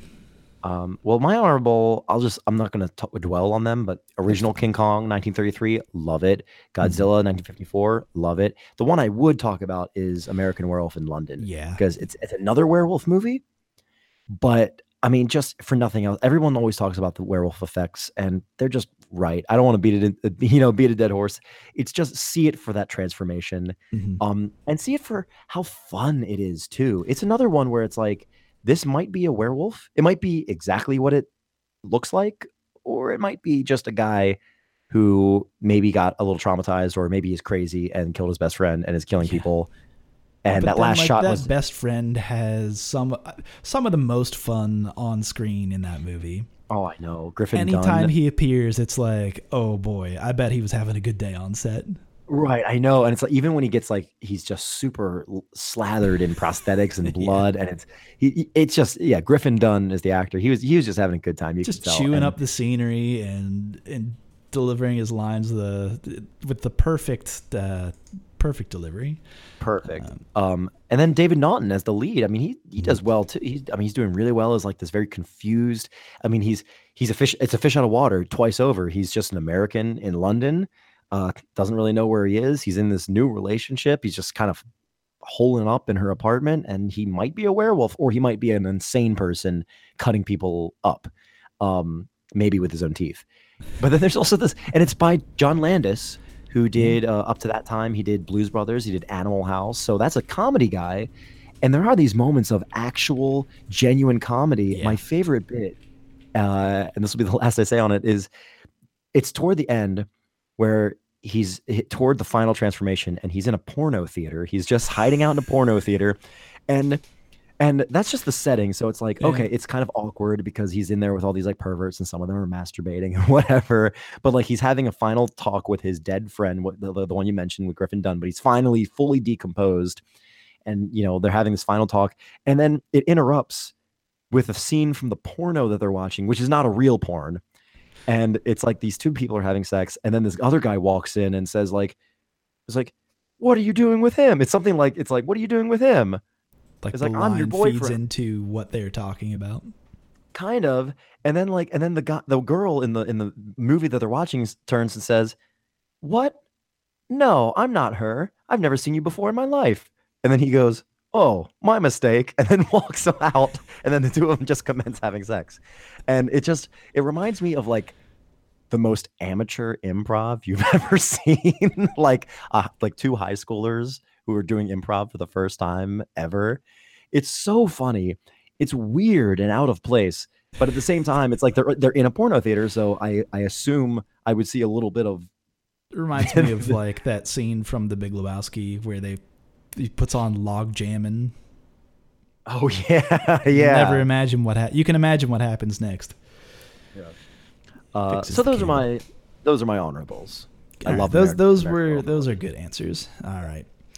And now for our last segment, the last one I could come up with.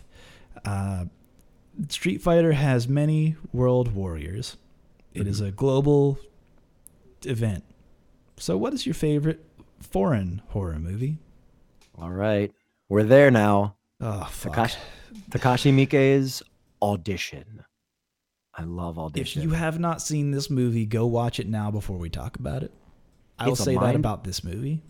It is a mind fuck. It's a butt fuck. It's a belly fuck. It's a whole body fuck. It is. This one gets me in the guts.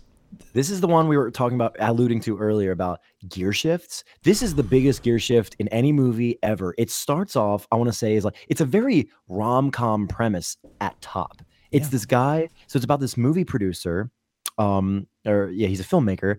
And his wife had died years ago, and his son encourages him to say, hey, it's about time you start dating again, Dad. So he's like, well, and then his colleague gives him the idea. He's like, well, why don't we audition for this movie? And while we're auditioning for these, the actress for this movie that may or may not actually exist, you could just screen them as potential mates. Kind of creepy, but it's done in like this rom-com, like 90s rom-com. Yeah, but also it's like Japan at that time. Japan, right? 90s, late 90s. It's like 99 or whatever.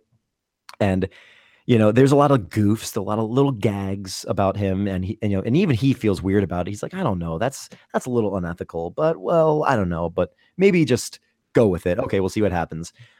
And then he chooses a woman. And she turns out to be the most insane person in probably Japanese history. And so we go from this very like rom-com-y premise to all of a sudden like the image of like of her like barfing in a dog bowl. That is the turn, dude. Oh. Fucking She puts two fingers in her mouth, throws up in a dog bowl, and then puts it down. And no. Let's set up this scene because that's not the whole scene, my guy. Okay. That's not where it starts. Okay. Go for it. I want to. Yeah. What's the part that hits you? They set this up, right, in a couple different ways. This particular scene. This scene pays off so well. This is why it is so effective. And then to have that cream on top, that literal cream on top. Saying that word cream on top out of my mouth literally made my gut churn a little bit just thinking about what happens here. So they set it up earlier in the phone call, right? Yeah. All she has in her room, in this very sparse room, is a telephone and a burlap sack. Yep, that's it. That's it. All you see is the sack at that time. And you're like, well, that's odd. That's strange. And then later on in the movie, while he's the main character is going through and talking to her references, right, on the list on her like resume basically, and these people either like don't exist or died, right? And I think is it the bartender who he's like, oh yeah, he's like, all we found was like a tongue, an ear, and like 2 feet or something. Like that's all we have left of this person.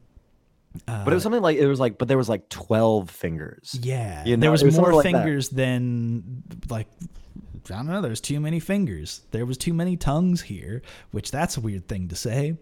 Right. Where did this tongue come from? Why is there so much blood? Why is there so much blood?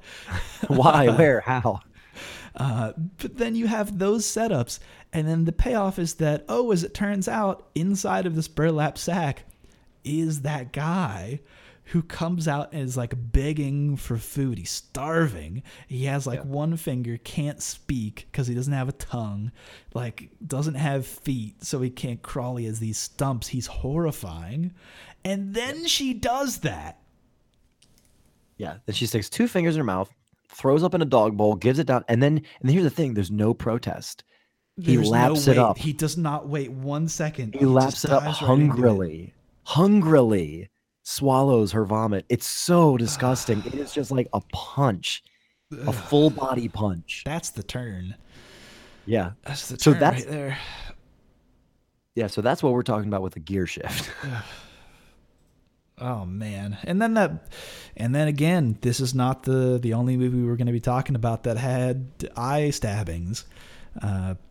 Because this movie goes there as well, where he's laying there paralyzed and she comes up with the little needles. Yep. And is like laughing as she's doing it.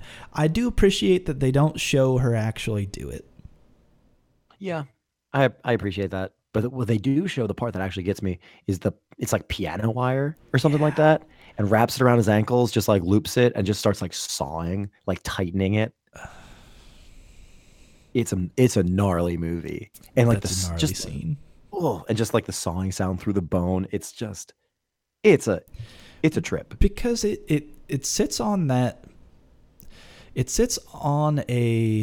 presents itself almost as like revenge torture porn, right? But it really isn't that though. Like there's elements of this movie that don't necessarily make it revenge, because like he didn't really do anything wrong to deserve it, but also he was auditioning for women to play the part of his wife. So is it like misogynist in some way? Like he doesn't necessarily give enough or play it that far, but also like she wasn't really hurt that much to necessitate stabbing him in the eyeballs and cutting off his legs. Like the actions here are, it's somewhere in between. It is very confusing. It is very disturbing. I hate this movie. I love it. That's exactly how I feel about it. It's like, oh man, I hate what I'm seeing, but oh man, I gotta see this again. Yeah, it's a good movie. Very good movie. Yeah, same production company as the people who did Ring, which was like the first, before what The Ring was based off of. Right. And yeah, never mind. I had no further question about that. Yes, The Ring, the original Japanese Ring. Right. No, super good movie. I highly recommend checking it out. My pick for foreign film is 1977's Hausu. Hausu, which I've seen once. It's been years, but I've seen it. Oh man, what a trip. Hausu is so good. It is because it lets you know immediately what you are watching. Like right off the bat, you go, oh, this is unlike anything I've ever seen before at all. The best way I can describe it is basically like, it's basically an anime that's live action that is a house eating people. Yeah. I remember the piano. I remember the head coming out of the well and biting the girl's butt. That's the turn of this movie. That's when things like actually turn into, okay, this is a horror movie. I knew that this was a different movie, but I didn't know it was a horror movie until they pull the head out of the well and the head like floats through the air and bites her butt. Like imagining like a school game. Yeah. And it's like every kill in this movie and every bit of it is presented in like a goof, in like a fun way, but is also like, oh man, like this is what I am watching is like kind of fucked up. But it's 1977 and the editing that they're doing here is buck wild. Because it's also like super obvious with its horror, like, or with its like horror tropes at least, because none of the characters have real names. It's like Gorgeous, who's the pretty one, Fantasy, who fantasizes and sees things. Oh, that's right. who's the fat one who's just like food. She might as well be called Food. One I think is called just Karate because she can do karate. It's Sweet, who's just the nice Mac. It's Mac and Kung Fu. Kung Fu does Kung Fu. Melody, because she plays music. And it's like, these are their introductions. And like, what I've read about this movie and how it was basically pitched is that the dude who did the screenplay was taking ideas actually from his daughter, in that the things that she would tell him was like things that he couldn't imagine. It's things that are beyond your imagination that you have no understanding of and don't actually make sense like within the physical world because they're not constrained to ideas that like we have locked in ourselves. And then he kind of took that idea and extrapolated that to kind of the horrors of World War II, where just out of nowhere, no one like realized like how or why, but they dropped 2 bombs on Japan and a whole bunch of people died. And like the reeling from that of like not knowing like where this horror came from or what the fuck even happened. And like that was the sense that he was trying to get across through this film. And holy fucking shit, do they do that? And that's kind of alluded to in the scene that I actually think is super good. And like, you know what kind of movie you're watching, is that it's set up that they're going to go to, the Gorgeous and the team are going to go to some house that's like owned by her father. But then her father is like, oh, but I have brought this person back from the place. This is your new mom now. And she's like, no, I'm not going to do that. I'm going to go to my aunt's house. And then so her and the girl gang go to the aunt's house instead.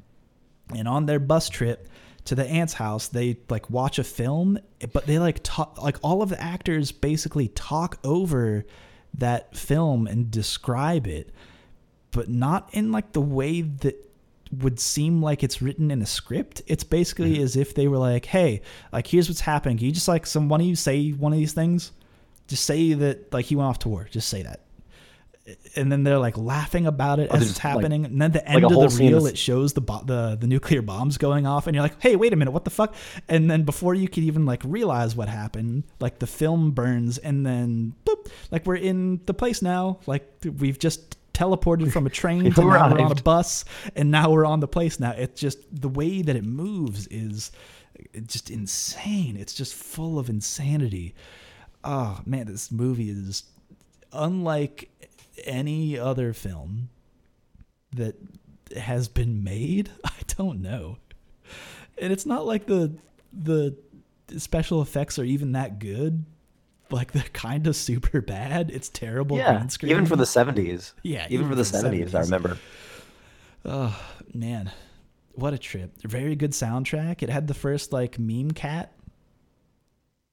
Oh yeah, I do remember that. Because they have it has like a theme song to it, the doom doom doom doom doom doom doom or something like that. But then at one point there's the cat and the cat meow. They like pitch shift it to the meow meow meow meow, and it's walking across a piano back and forth, and it's like meme culture would have loved this movie if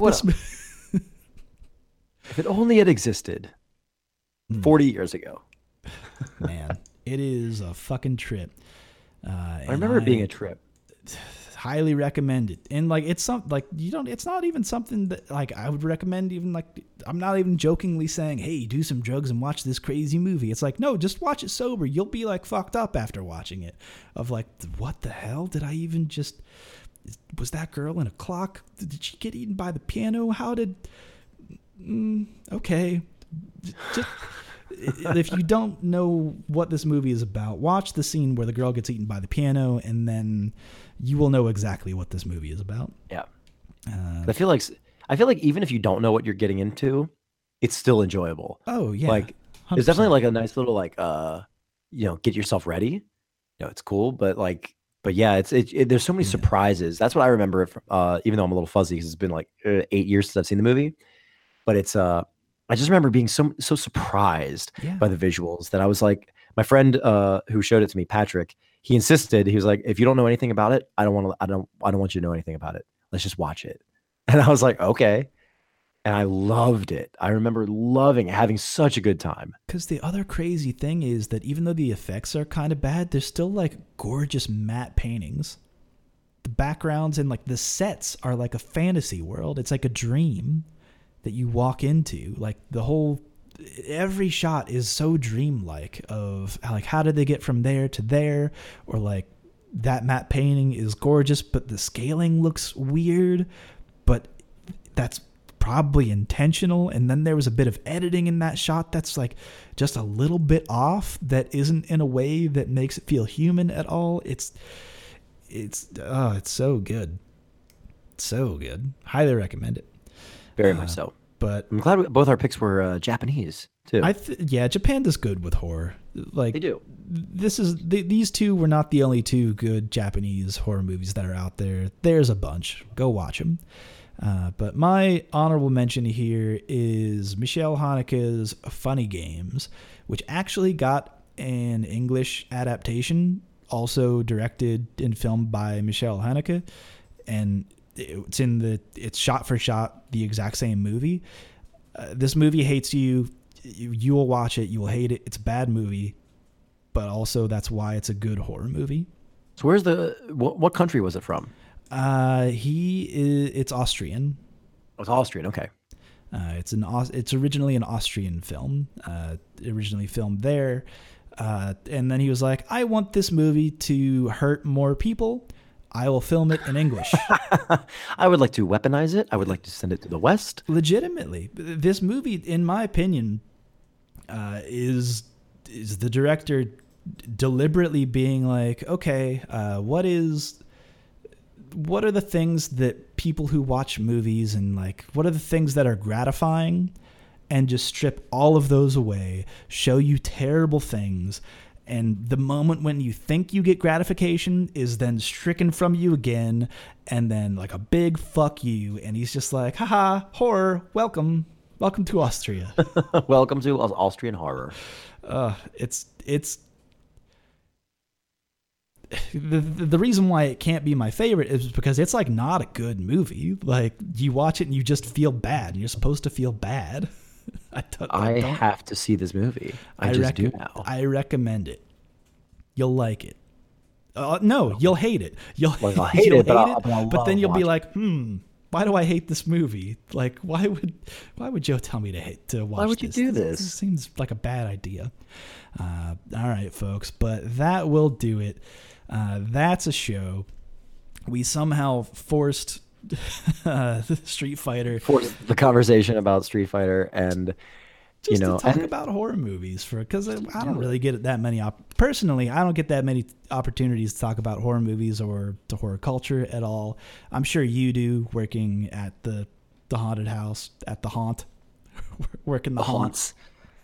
We work haunts out here, Joe. The haunts is he's. I've read his guide.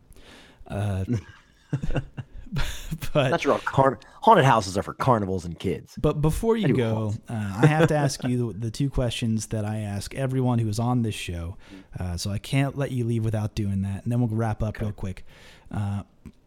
It's a line of two questions. Tells a lot about a person. What is your favorite normal attack in any fighting game? Okay. My favorite normal attack is Sasquatch in Darkstalker's Standing Light Punch. He just flicks you. Nice. He just flicks. And isn't that such a high tier thing to do? He's just like, especially in Vampire Savior, he's so good in that game, and he's just like, I can't be bothered. Just flick. Just doing something that is like, this takes no effort, but will deal damage to you. But it'll reach, and it'll do damage, and it'll open up for a full damage chain combo and OTG. Very good. And then speaking of which, you kind of led into it, but with that line of thought, what is your favorite combo in any fighting game? I mean, I would say almost like the follow-up, but combo, good question. What's yours? Give me. So let me. Mine, for example, I can ruminate. No, that's fine. I like to do that. My answer is Sagat's Street Fighter 4 forward light kick into crouching light punch into DP and variations thereof, specifically because of that 3-hit chain, because you do the forward light kick, but then it's a long time before you hit that crouching light punch. And there's something about that cadence of bump, bop, bop. Like, because you have to cancel that light punch immediately. So it's like you delay, ta-ta.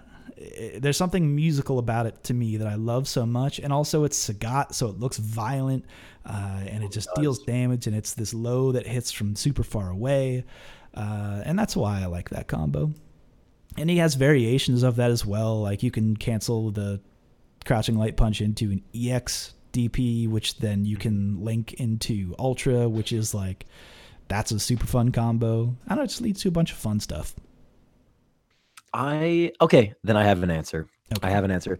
I love, it's very short. It's a very short one, but I mean, you could always tack on, it's Geef's light B&Bs into the green hand, like the like you can like jump in, or if you can just buffer a green hand into a standing short, just play that footsies game. But really, it was an Ultra where the combo comes in, again, very short combo, nothing fancy to it. You could the EX green hand forced a stand from a crouching opponent. That was on the 1.04 patch back in like December, November 2014.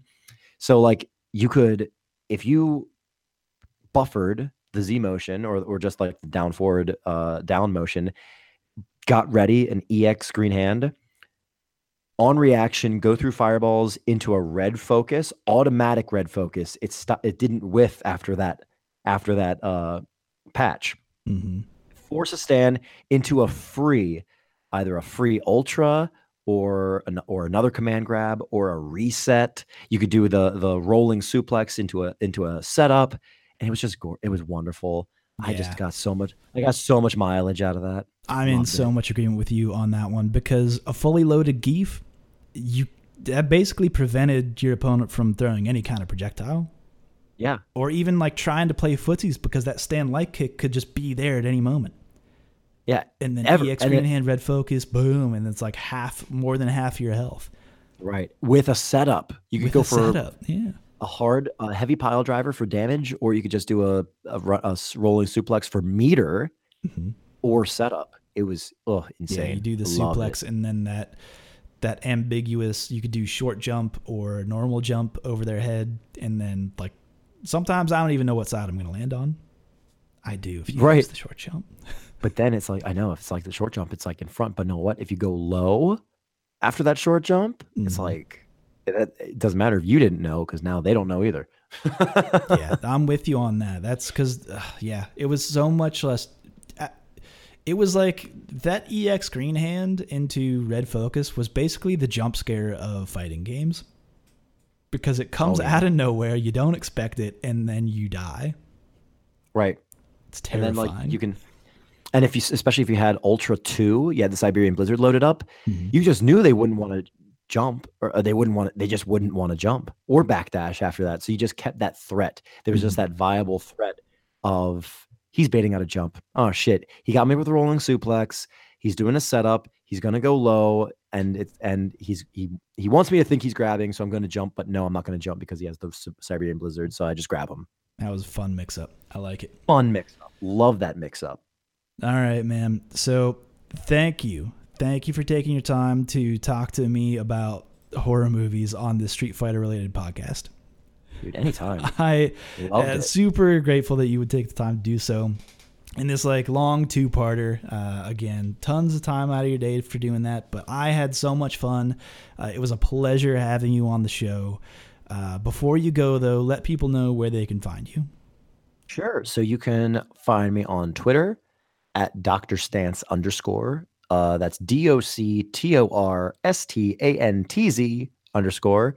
_ on Twitch at twitch.tv/Dr. Stantz, or on Instagram at Paul _Meyd, PAUL _MEYD.